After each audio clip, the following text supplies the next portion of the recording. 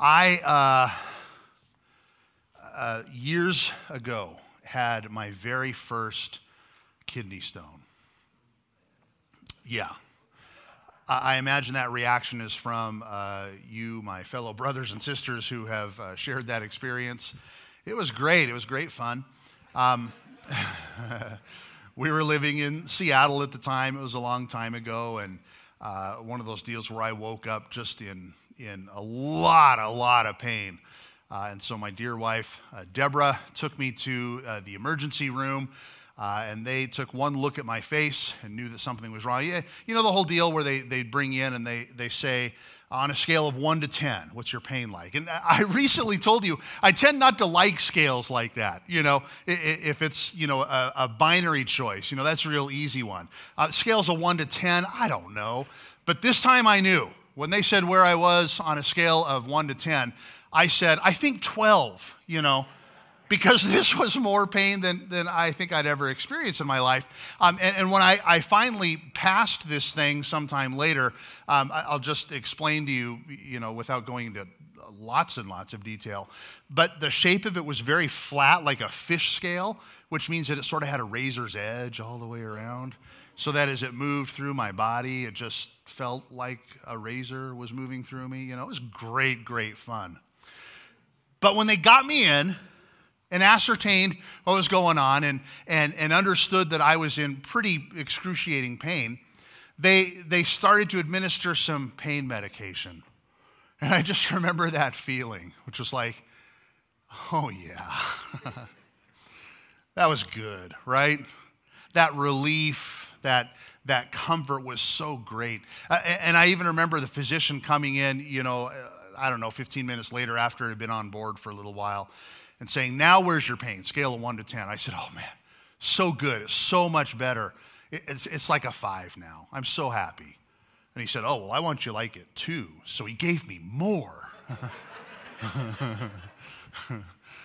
And that relief was just so, it was so immediate, but it was also so wonderful, such a breath of fresh air, gave me a whole new lease on my evening. I want you to turn in your Bibles this morning to 2 Corinthians. I don't know if you remember, we've been studying James together. We will get back to James next week. But for one more week, as we've sort of taken a break in the holidays to do some other things, I want to, as we begin our new year together, just consider something, a favorite passage of mine, a favorite thought of mine. That's in 2 Corinthians, right at the beginning in chapter 1. And we'll start this morning in verse 3. So 2 Corinthians, just a little bit of background here. We have a 2 Corinthians, obviously, because there is a 1 Corinthians. Many biblical scholars suggest that our letters that we have to the city of Corinth, it's 1 Corinthians and 2 Corinthians, may well not have been the only letters that the Apostle Paul wrote to that church. When you really dig deep, it seems like maybe there are some intervening letters. Many people think that it's possible there were 4 letters. For whatever reason, we just have 2 of them. God saw fit to leave us with 2 of them. But Paul has written at least 2, we understand because we have them, letters to this church in Corinth. And the church in Corinth did have some problems. Especially in 1 Corinthians, in the first letter that we have, Paul really kind of levels the beam on them. He really kind of lets them have it for some of the issues they've got in their church that they need to fix. They've got some serious sin going on in their church that they need to address. They need to take care of, as he warns them. Sin is like yeast, and it just takes a little bit of yeast in a lump of dough, and it multiplies and it divides, and that yeast can work its way through the entire lump of dough. You need to make sure that this sin gets taken out of your church. There are all sorts of things going on there.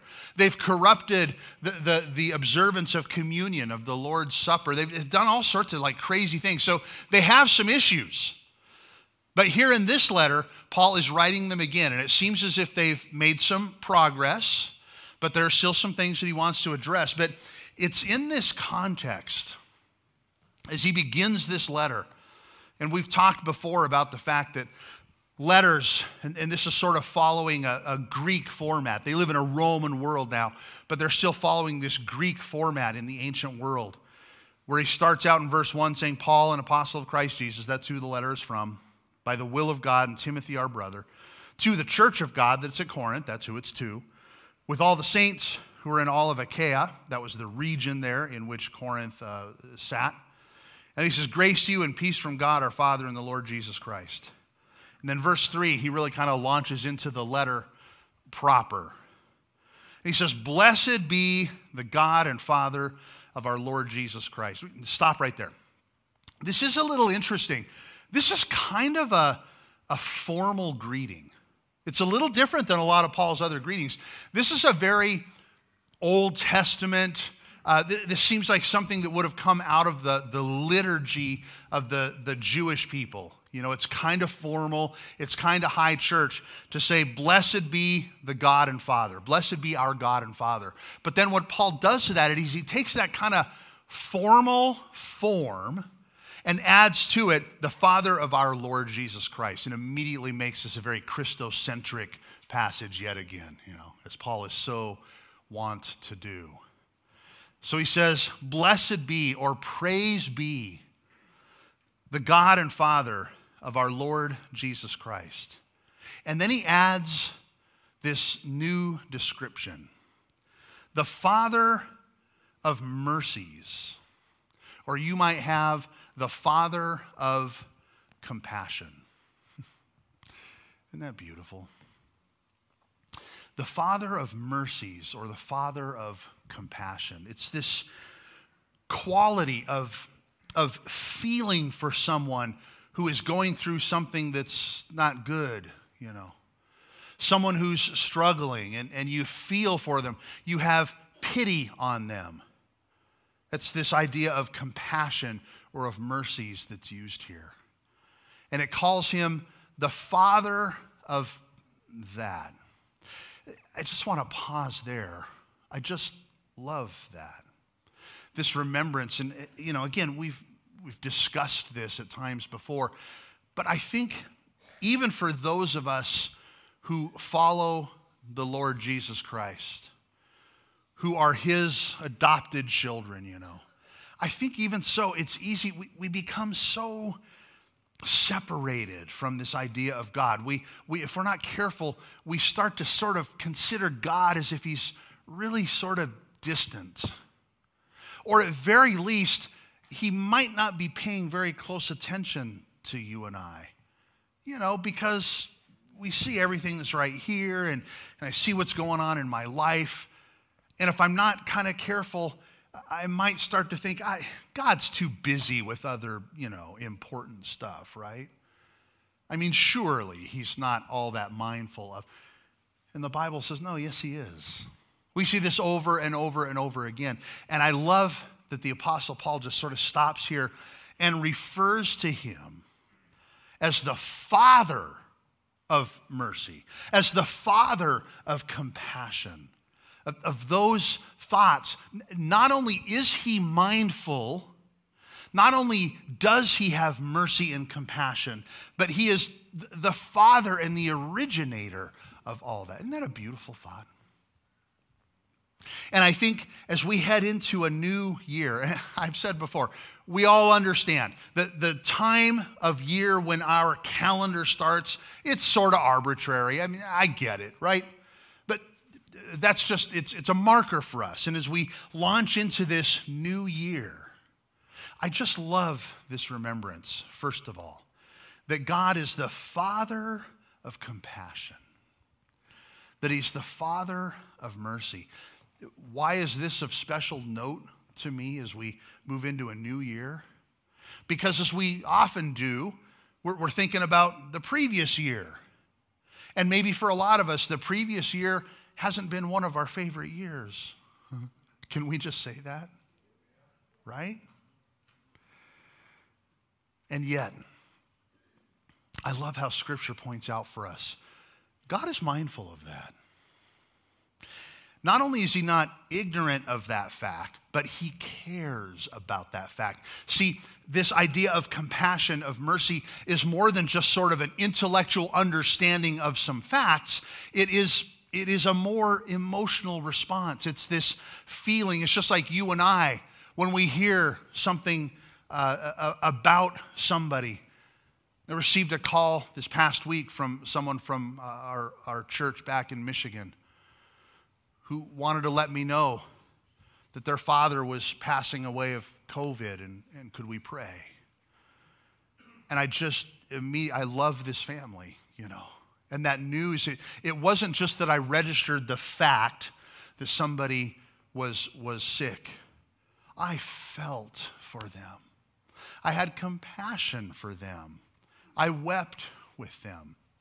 And you know why I did that?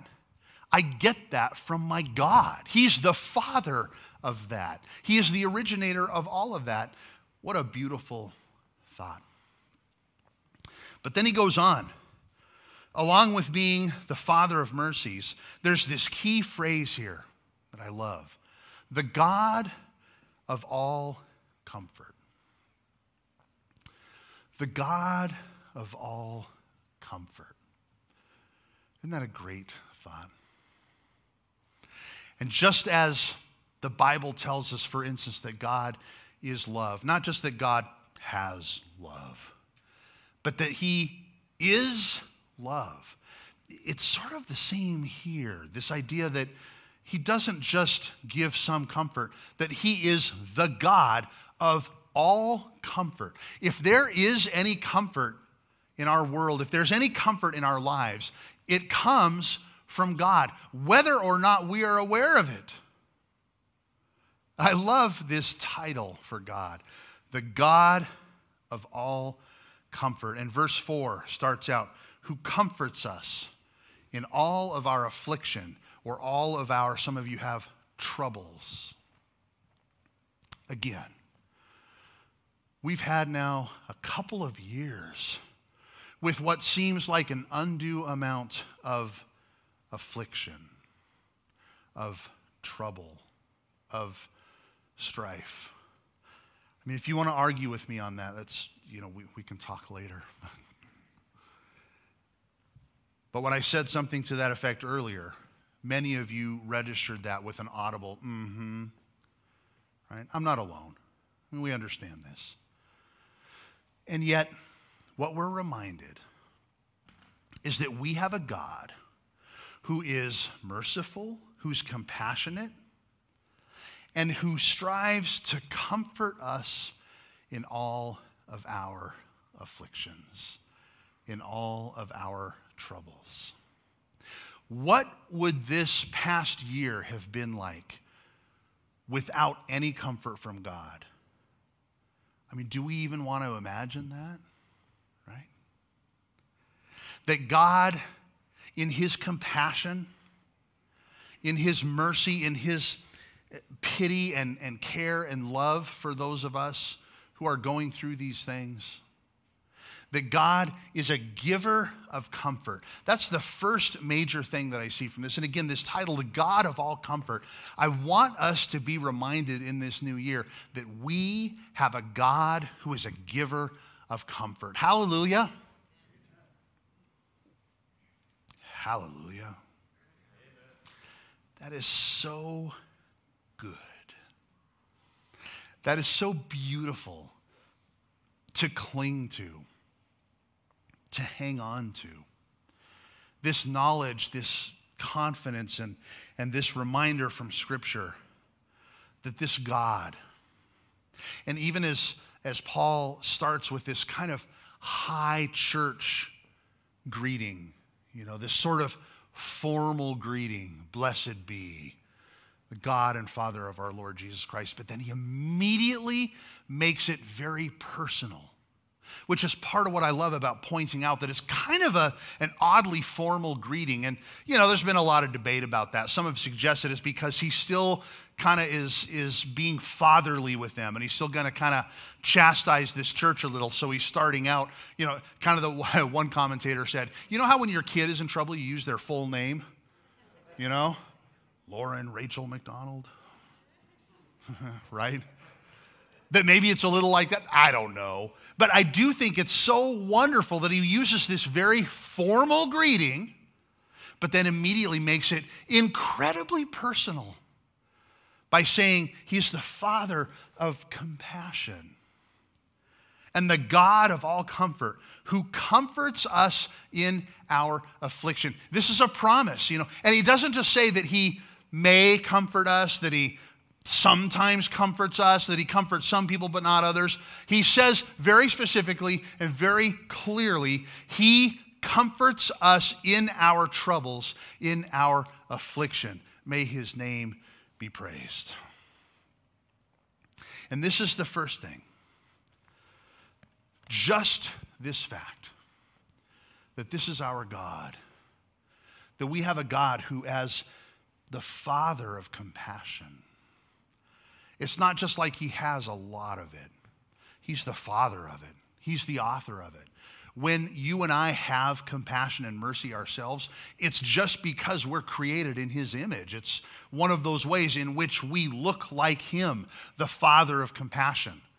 When we don't have compassion, we do not look like our Heavenly Father because he's the Father of compassion and the Father of mercy. Yes? And that he, in all of our troubles and in all of our afflictions, gives comfort. What an incredible thought. It's interesting, and we'll talk about this more in a minute here, but one of the things that very frequently happens in a new year, and especially if maybe we as kind of a whole world, a whole society have had a rougher than normal year this prior year, is we think we'd sure hope this next year's better, right? But what this passage expresses has nothing to do with whether the next period of time may or may not be better. What it says is, no matter what, God will give you comfort. You know why? Because he's the God of all comfort. He's the Father of compassion. And there's this promise here that he is in the business of giving comfort. But then from there are a couple other things that happen. We, as a society, as a culture, and frankly, just as human beings, we tend to be somewhat self-centered. Is that fair? It's part of the sin nature. It's just part of who we are. A lot of times we get really wound up in what's owed to me, my rights and my liberties, and whether or not my freedoms have been stepped on, and what I'm supposed to be allowed. It's interesting, that is not the language of the kingdom of God. We don't see any of that here, do we? In fact, what we see, even in this context, is something just the opposite of that, because even as we've just been told that in all of our troubles that we are receivers of comfort from God, the point of this is not simply about me. It's not centered around me. Look at what he says next, right in the same breath, if you will. God, verse 4, comforts us in all our affliction so that we may be able to comfort those who are in any affliction, with the comfort with which we ourselves are comforted by God. Isn't that good? Isn't that incredible? Just again, as in the case of love, where we are told that God is love, and then we're subsequently told that God is in the process of pouring out his love and having this superabundance of love. I've told you before, I love that biblical concept, that Greek word, this superabundance. As if someone was pouring you a glass of water, and when it got up to the rim, they just sort of kept pouring, that it just keeps overflowing over the rim. Well, that's the idea. And it's the idea here, too. That just as we have a superabundance of love, and we are called to then share that love, to be givers of that love and reflections of that love to the world around us, here in the same way, Paul says that we're to take that comfort and not just say, thank goodness I'm comfortable now. But what we're called to do is then to share that superabundance of comfort from the Father of compassion and to use it to comfort other people around us. Isn't that great? And you know, when we as a people, when we as a church behave in the way that the Bible truly calls us to behave, I mean, can you just imagine what this looks like? But I mean, I hope we don't have to just imagine, but when everybody is in the process of giving each other comfort out of the abundance of comfort that they have been given from God, I mean, what does that community look like and feel like, right? Many of us have experienced that time and time again.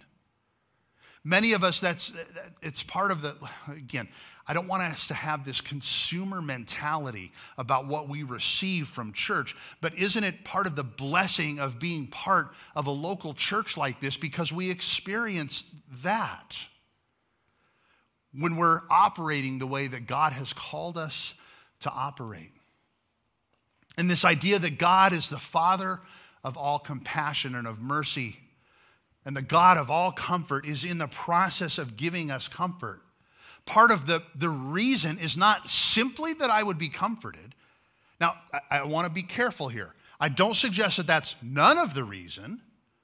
If that was none of the reason, I don't think that God would be a God who is a Father of compassion. He clearly is compassionate. He does take pity on you and I. He does care about your circumstance. The point, though, is that the comfort that you do receive from your God doesn't just stop with you. That's not its intent. That's not its design. The intent is that you then would have this overflow of comfort that thereby comforts other people. And interestingly, when we talk about the ways that we receive comfort from God, isn't it so often through the channel of another person? Isn't that true? When I've just felt blessed and comforted, I so frequently have this understanding that that is coming via you or a brother and sister who has come and given comfort. And yes, I recognize that as from God, and yet He is also using each other to comfort each other. Yeah. What a beautiful thought. And Paul continues to flesh this out. He says in verse 5, "For as we share abundantly in Christ's sufferings, so through Christ we share abundantly in comfort too." This is again a common teaching in the New Testament, that we are sharers of Christ's sufferings to a certain degree. I don't think any of us are at risk of being literally crucified, for instance, or probably flogged or anything like that. But you know, this is a very common teaching in the New Testament, that we share in His sufferings. It's part of what we're called to do. But Paul says, just like we're called to share in His sufferings, we also share abundantly, and there's that word again, see? Abundantly in comfort. Not stingily. It's not something that needs to be rationed carefully, where we need to worry that if we give each other maybe too much comfort, that we won't have enough left over for us and for our afflictions and for our trouble. You know, he says we share in the abundance of this comfort in the same way that we share in Christ's sufferings. Verse 6, if we are afflicted, and now it's very likely that Paul has shifted gears just slightly, whereas before I think he's talking about kind of a universal we, kind of all of us, when he uses these terms all, but this seems to be a little bit more personal for him now. That when he says, if we are afflicted, he's probably talking about himself and some of those fellow laborers with him that have been preaching the gospel, that have been traveling, and frankly, they have undergone a great deal of suffering and persecution. But he says, if we are afflicted, it's for your comfort. What a view that is. That Paul has this view even of his own trouble, his own affliction, his own suffering, and sort of has this concept of, well, that's okay. It's for somebody else's comfort. It's for your comfort. It's for your comfort and salvation. And then if we are comforted, it is also for your comfort, which you experience when you patiently endure the same sufferings that we suffer. Our hope for you, verse 7, is unshaken, for we know that as you share in our sufferings, you will also share in our comfort. The first and most important, most critical thing here is again this phrase, the God of all comfort. That's our God. That's our God. Listen, it's okay to feel like you need comfort. Many of us have gone through a season here, which is perhaps longer than any of us wish that it were, of discomfort, of affliction, of trouble. And I'm just talking about the larger societal things, that we've all got that we share. Add on top of that, of course, all of the individual stories that you all have, whether it's dealing with some of those larger things or just very personal things that are only about you. And I want to tell you, it's okay to want comfort from that. It's okay for us to be honest and say sometimes we hurt, because it's true. We're not called to put on a real fake smile and pretend like we never hurt. We do. You do. You might be hurting desperately right now, right this moment. I understand. I feel for you. And far, far more importantly, your God feels for you. Hallelujah. And his desire is to give you comfort. But what I want to leave you with, along with that big, big thought that God is the God of all comfort, that he is in the business of giving comfort. And that second thought, the part of his design, the part of his plan, is that out of the superabundance of the comfort that you are given, that you're to comfort others, that is something that happens. The third thing here is that you'll notice that what God promises is comfort. God does not promise lack of those afflictions. Do you understand? And I think that's where we maybe muddy the water just a little bit. We kind of blur the line between those ideas.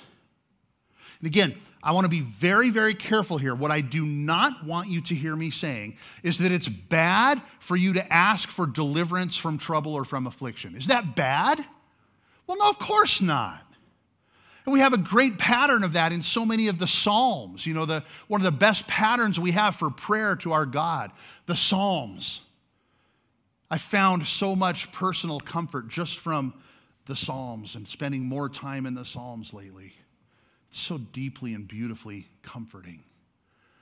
But so often there's also this pattern of, yeah, please do deliver me from these afflictions, from this trouble. That's okay. I'm also not saying that God never does answer and deliver you from troubles. Is that true? Well, of course not. Again, read this book. And so many of us, we can share stories. God is in the business of very frequently delivering us from troubles. But what we don't see here or anywhere else in the Bible is some sort of promise that we'll never go through trouble, we'll never go through affliction. That's not there.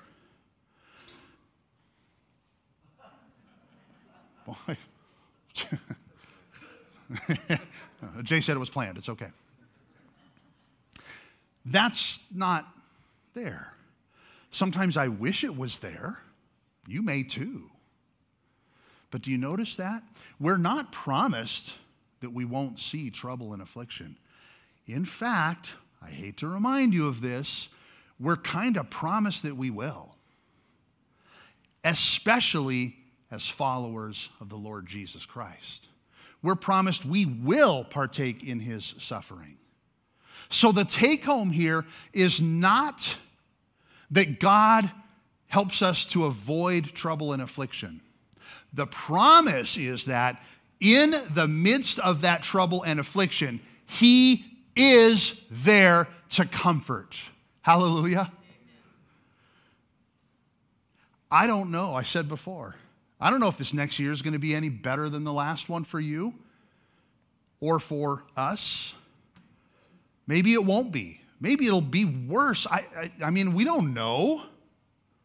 I love the optimism and hope that comes with a new year, but the reality is it's sometimes wishful thinking.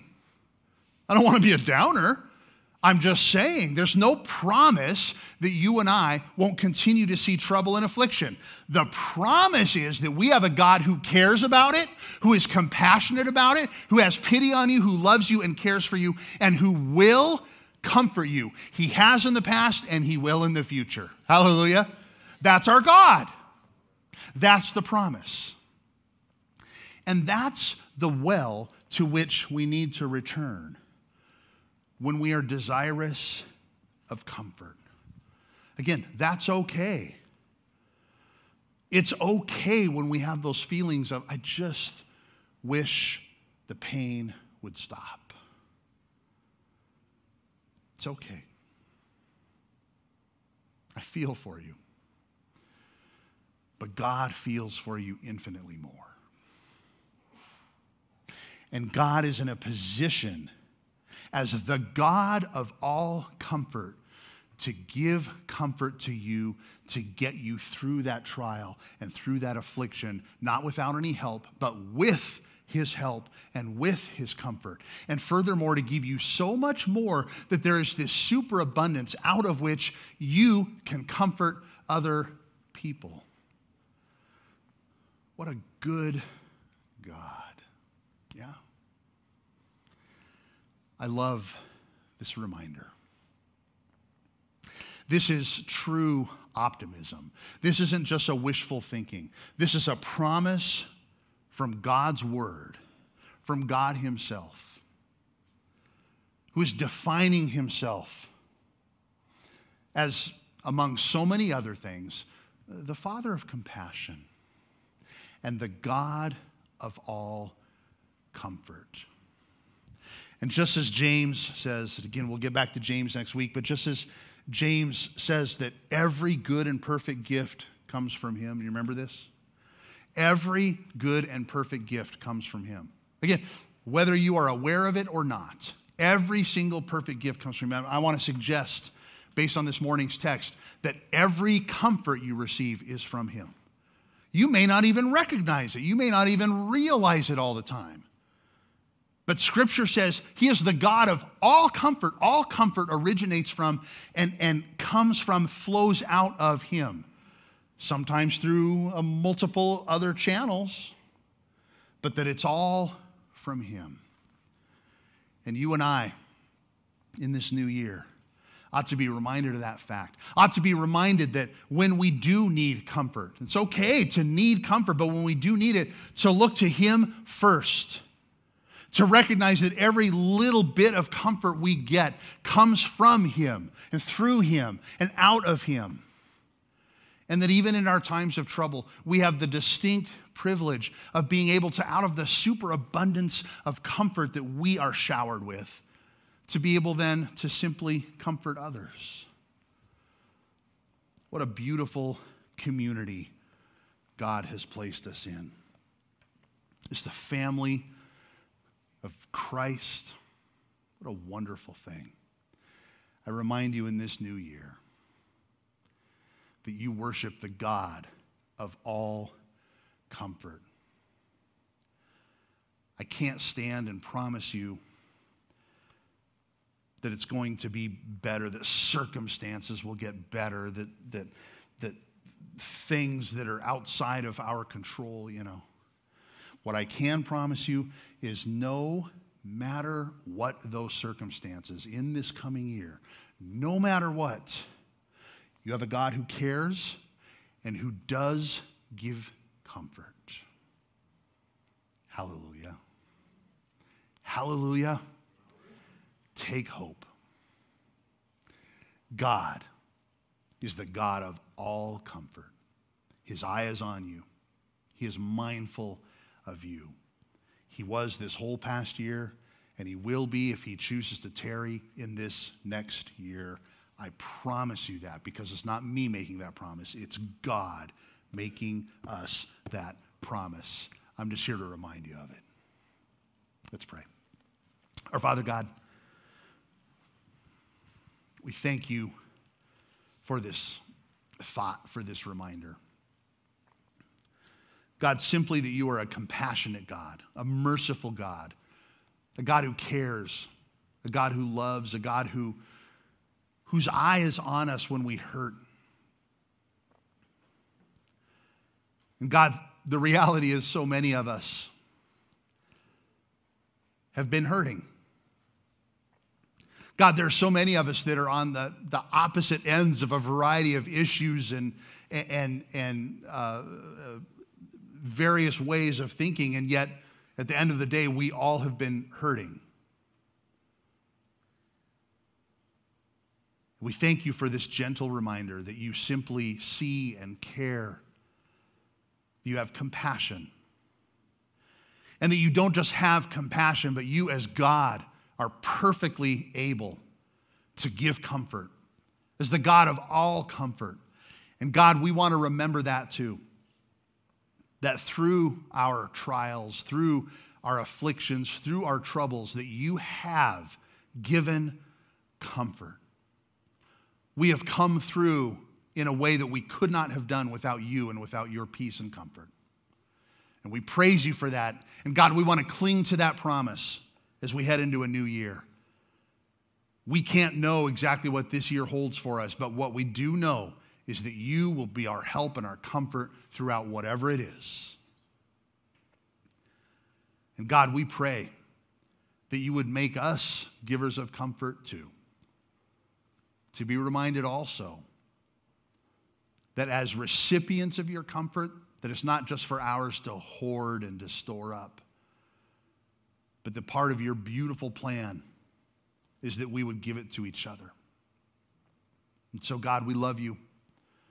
We trust you. We know that you will see us through. We know that without your beautiful comfort, we would have so much harder a time at this. We want to be mindful of that and look forward to that in this next year.